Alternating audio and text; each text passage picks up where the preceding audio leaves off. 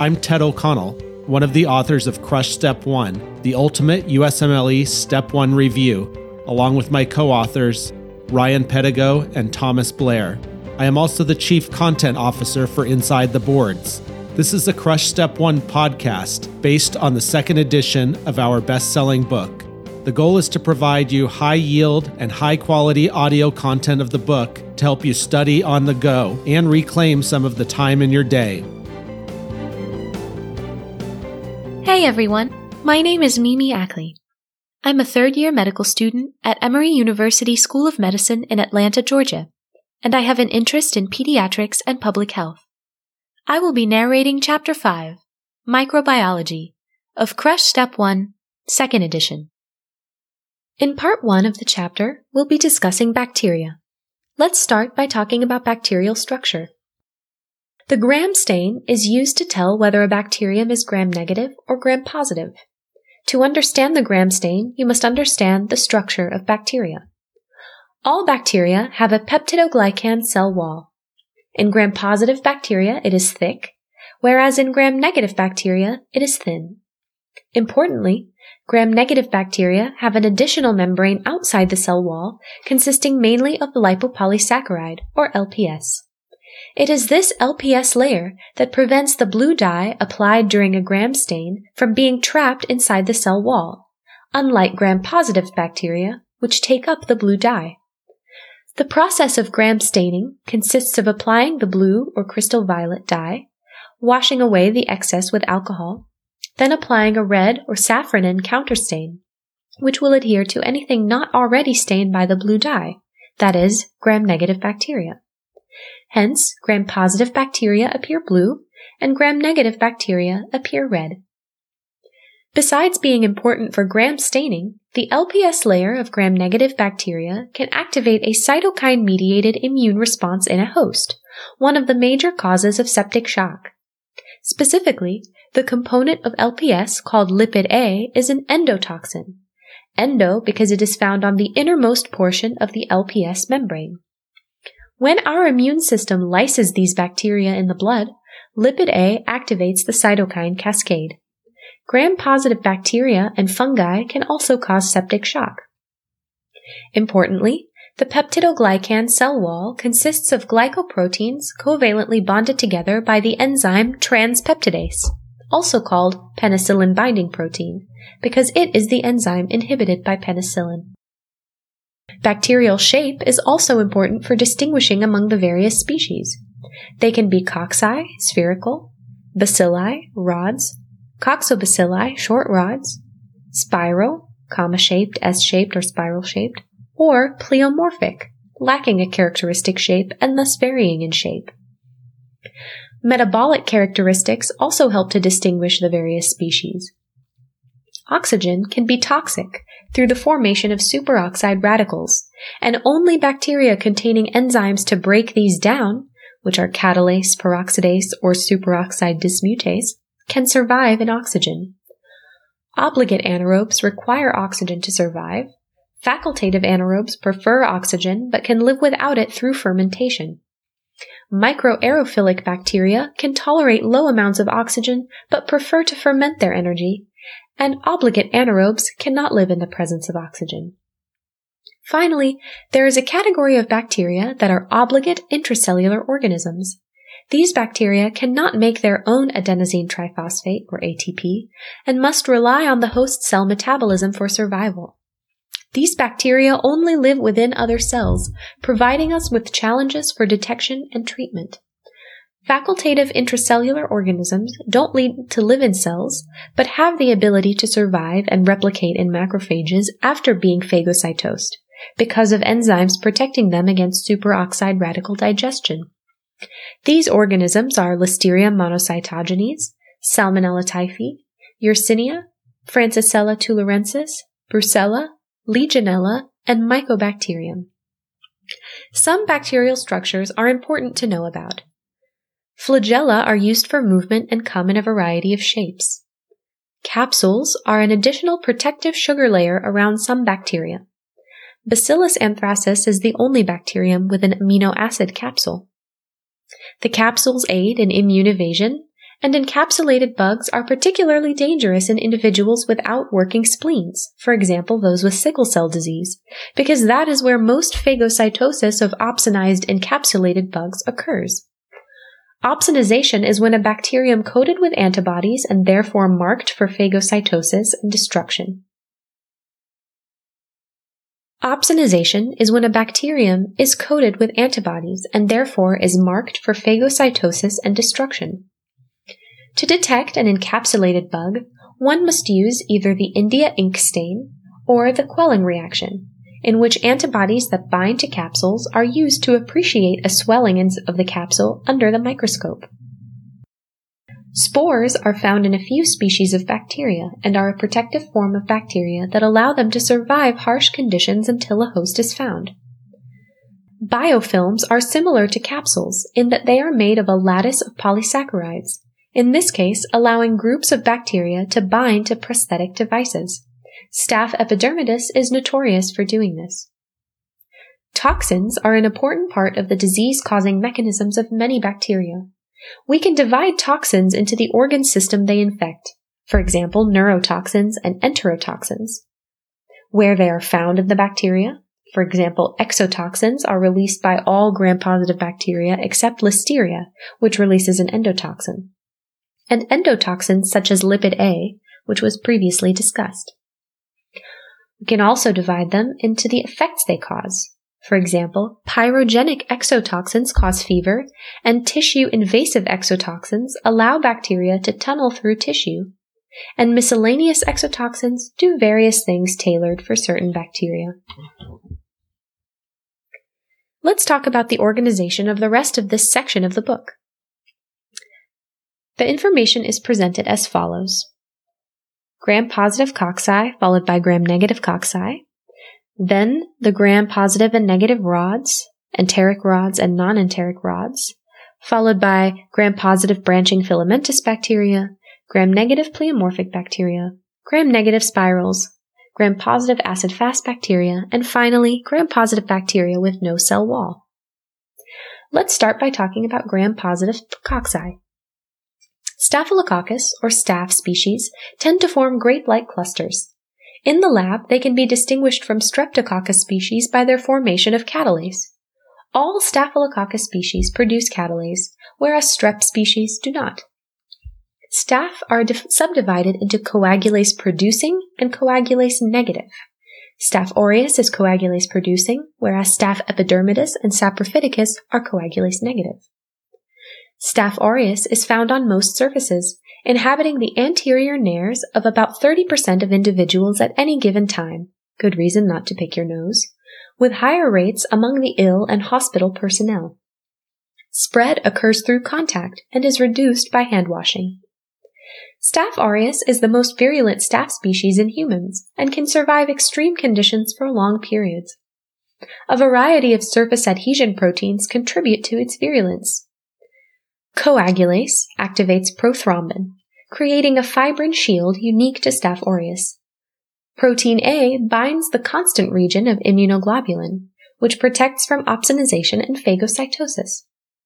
Lipase, protease, and hyaluronidase help Staph aureus digest through connective tissue. Staph aureus causes a variety of diseases, from self-limited skin infections to toxin-mediated food poisoning or staph scalded skin syndrome, to osteomyelitis and endocarditis, to life-threatening bacteremia in IV drug users and those with indwelling catheters. See tables 5.1 and 5.2. A typical infection starts with colonization of the nares, anus, and/or skin. Local invasion of skin usually leads to a furuncle or other skin abscess, as neutrophils come to the infectious site. Bacteria may then go on to directly invade other organs through lymphatics or blood, and/or produce one of several potential toxins, which are then disseminated throughout the body. Diagnosis of Staph aureus is by culture on blood agar. Colonies appear white with a golden pigment and have a clear halo as a result of hemolysis of red blood cells by hemolysins. A quicker test is to assess for coagulase by observing whether the bacteria form clots when incubated in serum. This is the basis of the slide clumping test. Most staph species produce penicillinase and are resistant to penicillin.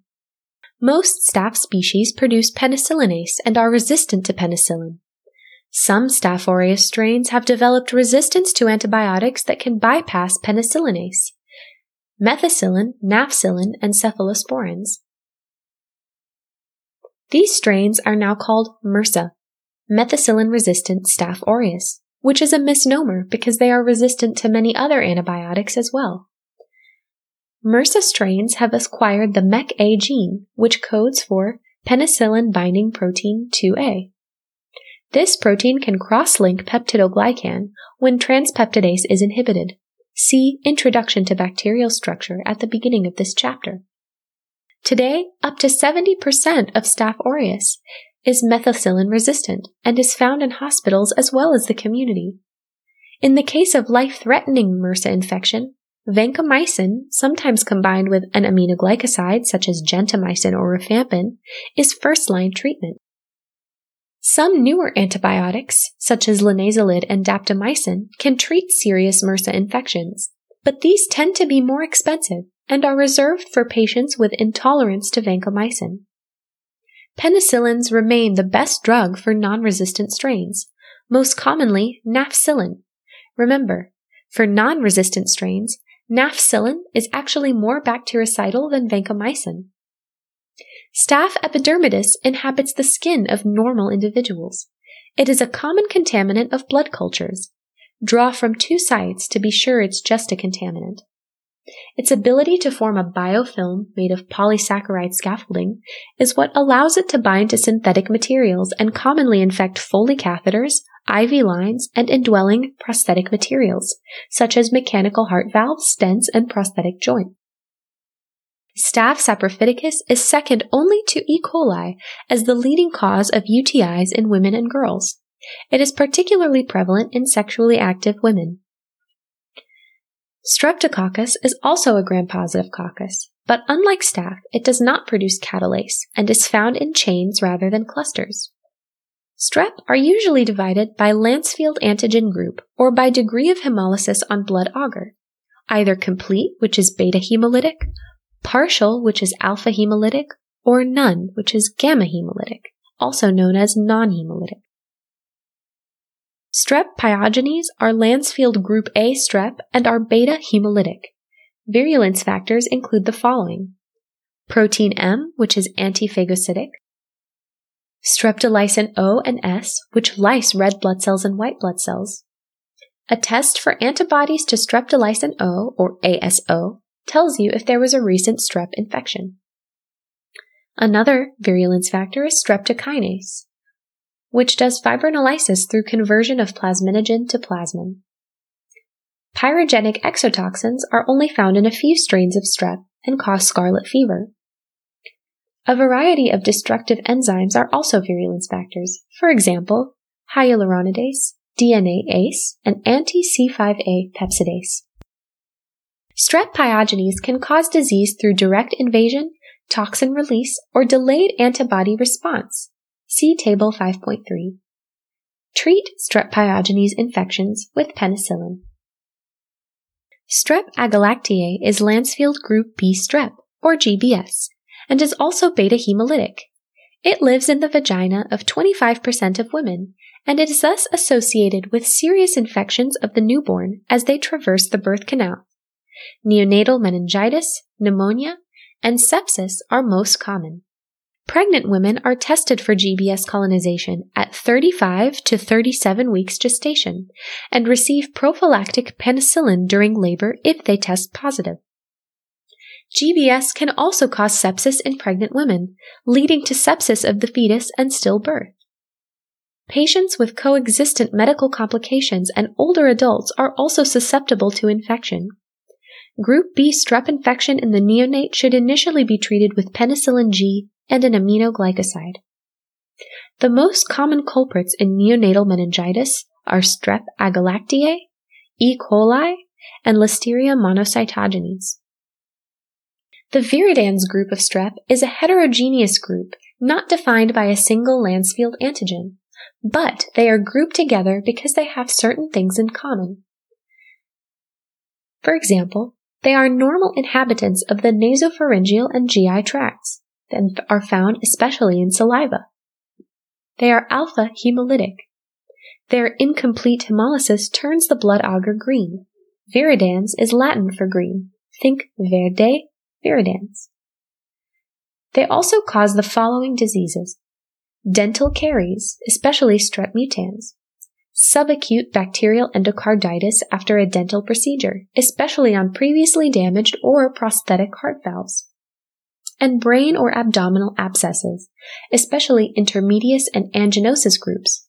If these are found in the blood, use CT to assess for abscess.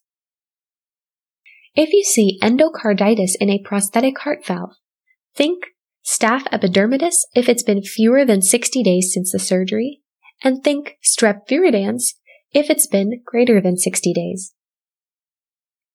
Group D strep comprises 4 species, 2 of which are enterococci, Enterococcus faecalis and Enterococcus faecium, and 2 of which are not, which are Streptococcus bovis and Streptococcus equinus.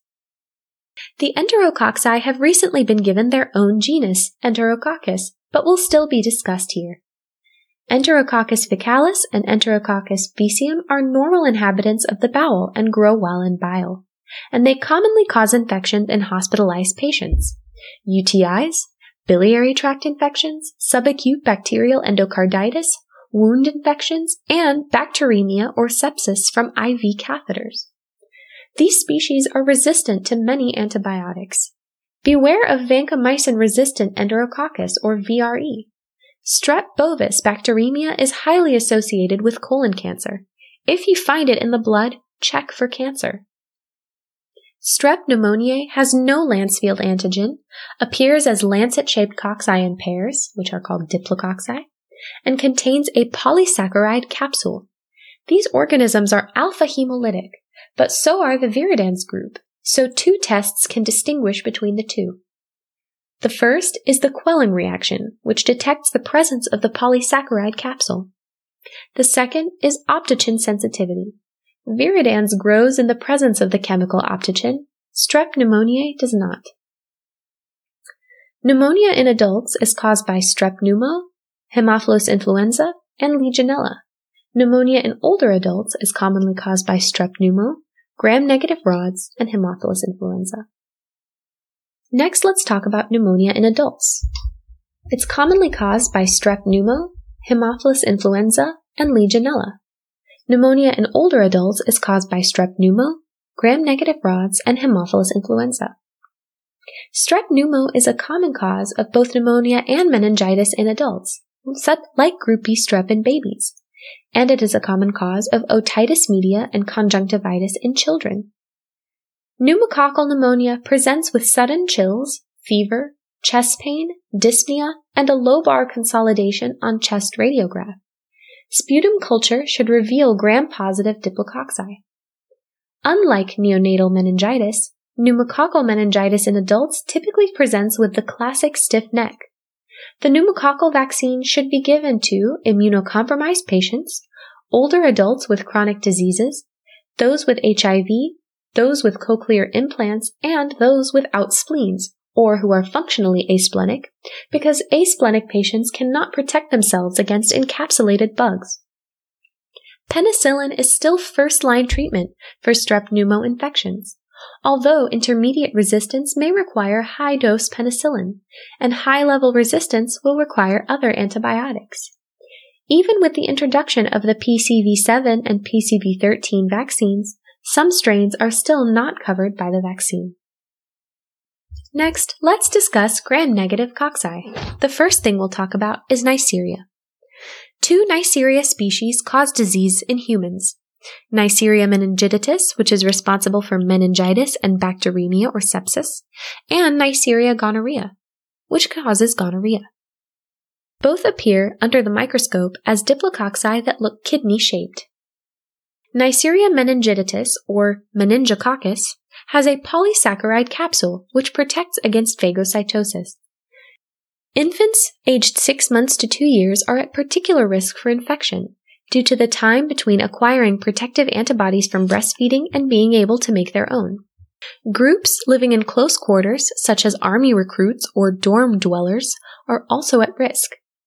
Meningococcus lives in the nasopharynx and causes disease when it invades the bloodstream, causing meningitis or sepsis, called meningococcemia. As the bacteria multiply, they release their endotoxin LPS, causing vascular hemorrhage, seen as a petechial rash, an acute inflammatory response, seen as spiking fever, chills, arthralgia and muscle pain, and hypotension. Adrenal hemorrhage can also occur, known as fulminant meningococcemia or Waterhouse-Friderichsen syndrome, leading to adrenal insufficiency. More commonly, however, meningococcus causes meningitis. Remember, meningitis in infants may present merely as fever, lethargy, vomiting, or irritability, although older children may have classic stiff neck and Brudzinski and Koenig signs. A presumptive diagnosis may save a life. Confirmation of the diagnosis comes from cultures of blood, CSF, or petechial scrapings grown on Thayer-Martin VCN media, which only grows Neisseria species. Penicillin G is the treatment of choice, and ceftriaxone is used for penicillin-allergic patients. Give prophylaxis of rifampin, ceftriaxone, or ciprofloxacin to all close contacts and to anyone who came in close contact with the patient's oral secretions, such as the physician who intubated the patient, for example. Remember to be more aggressive with vaccinations in those at risk for serious meningococcus infections.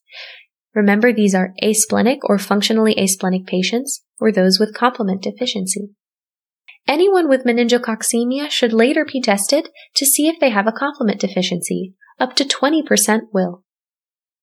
Neisseria gonorrhea or gonococcus causes gonorrhea, the second most common sexually transmitted infection after chlamydia. Specialized pili on the bacterial surface bind to epithelial cells.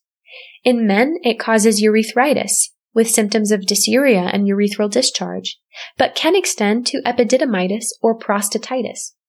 Women can also develop urethritis, but more commonly develop endometritis, an infection of the uterus, which is often asymptomatic but can present with abdominal pain, dyspareunia or painful intercourse, and cervical discharge. Endometritis can then progress to salpingitis, which is inflammation of the fallopian tubes, or oophoritis, inflammation of the ovaries, which is now called pelvic inflammatory disease, or PID. This presents with abdominal pain, fever, discharge, irregular bleeding, and cervical motion tenderness. PID is also caused by chlamydia. Complications of PID include tubo-ovarian abscesses, peritonitis, and infection of the liver capsule, called Fitzhugh-Curtis syndrome. Scarring of the fallopian tubes, which can occur especially with repeat infections, can lead to infertility and increases the risk for fallopian ectopic pregnancy. Those who have receptive anal sex from an infected partner can develop a rectal gonococcal infection with symptoms of pruritus, tenesmus, rectal bleeding, and discharge. Those who perform oral sex on an infected partner can develop oropharyngeal gonorrhea. This is in contrast to chlamydia, which cannot cause oropharyngeal infection. Rarely, gonococcus may invade the bloodstream, causing fever, joint pains, and skin lesions.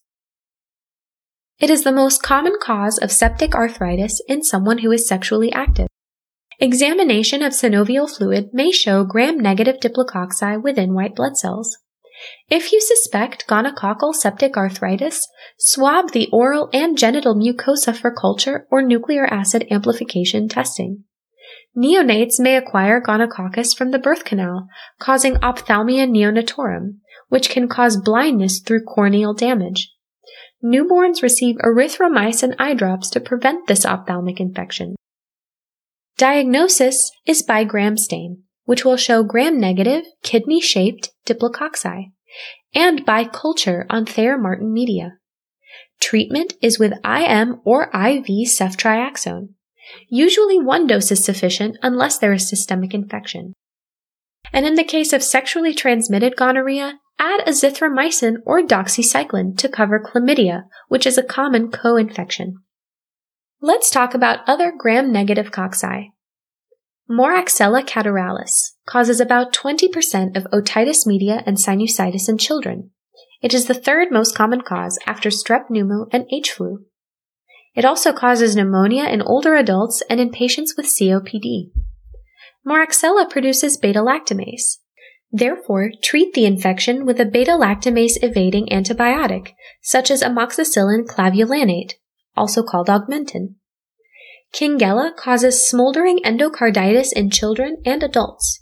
Remember the acronym HASIC for culture-negative endocarditis because they do not grow on standard culture medium. H for Haemophilus, A for Actinobacillus, C for Cardiobacterium, E for Eikenella, K for Kingella. Kingella kingae is also a common cause of osteomyelitis in children younger than 5 years old.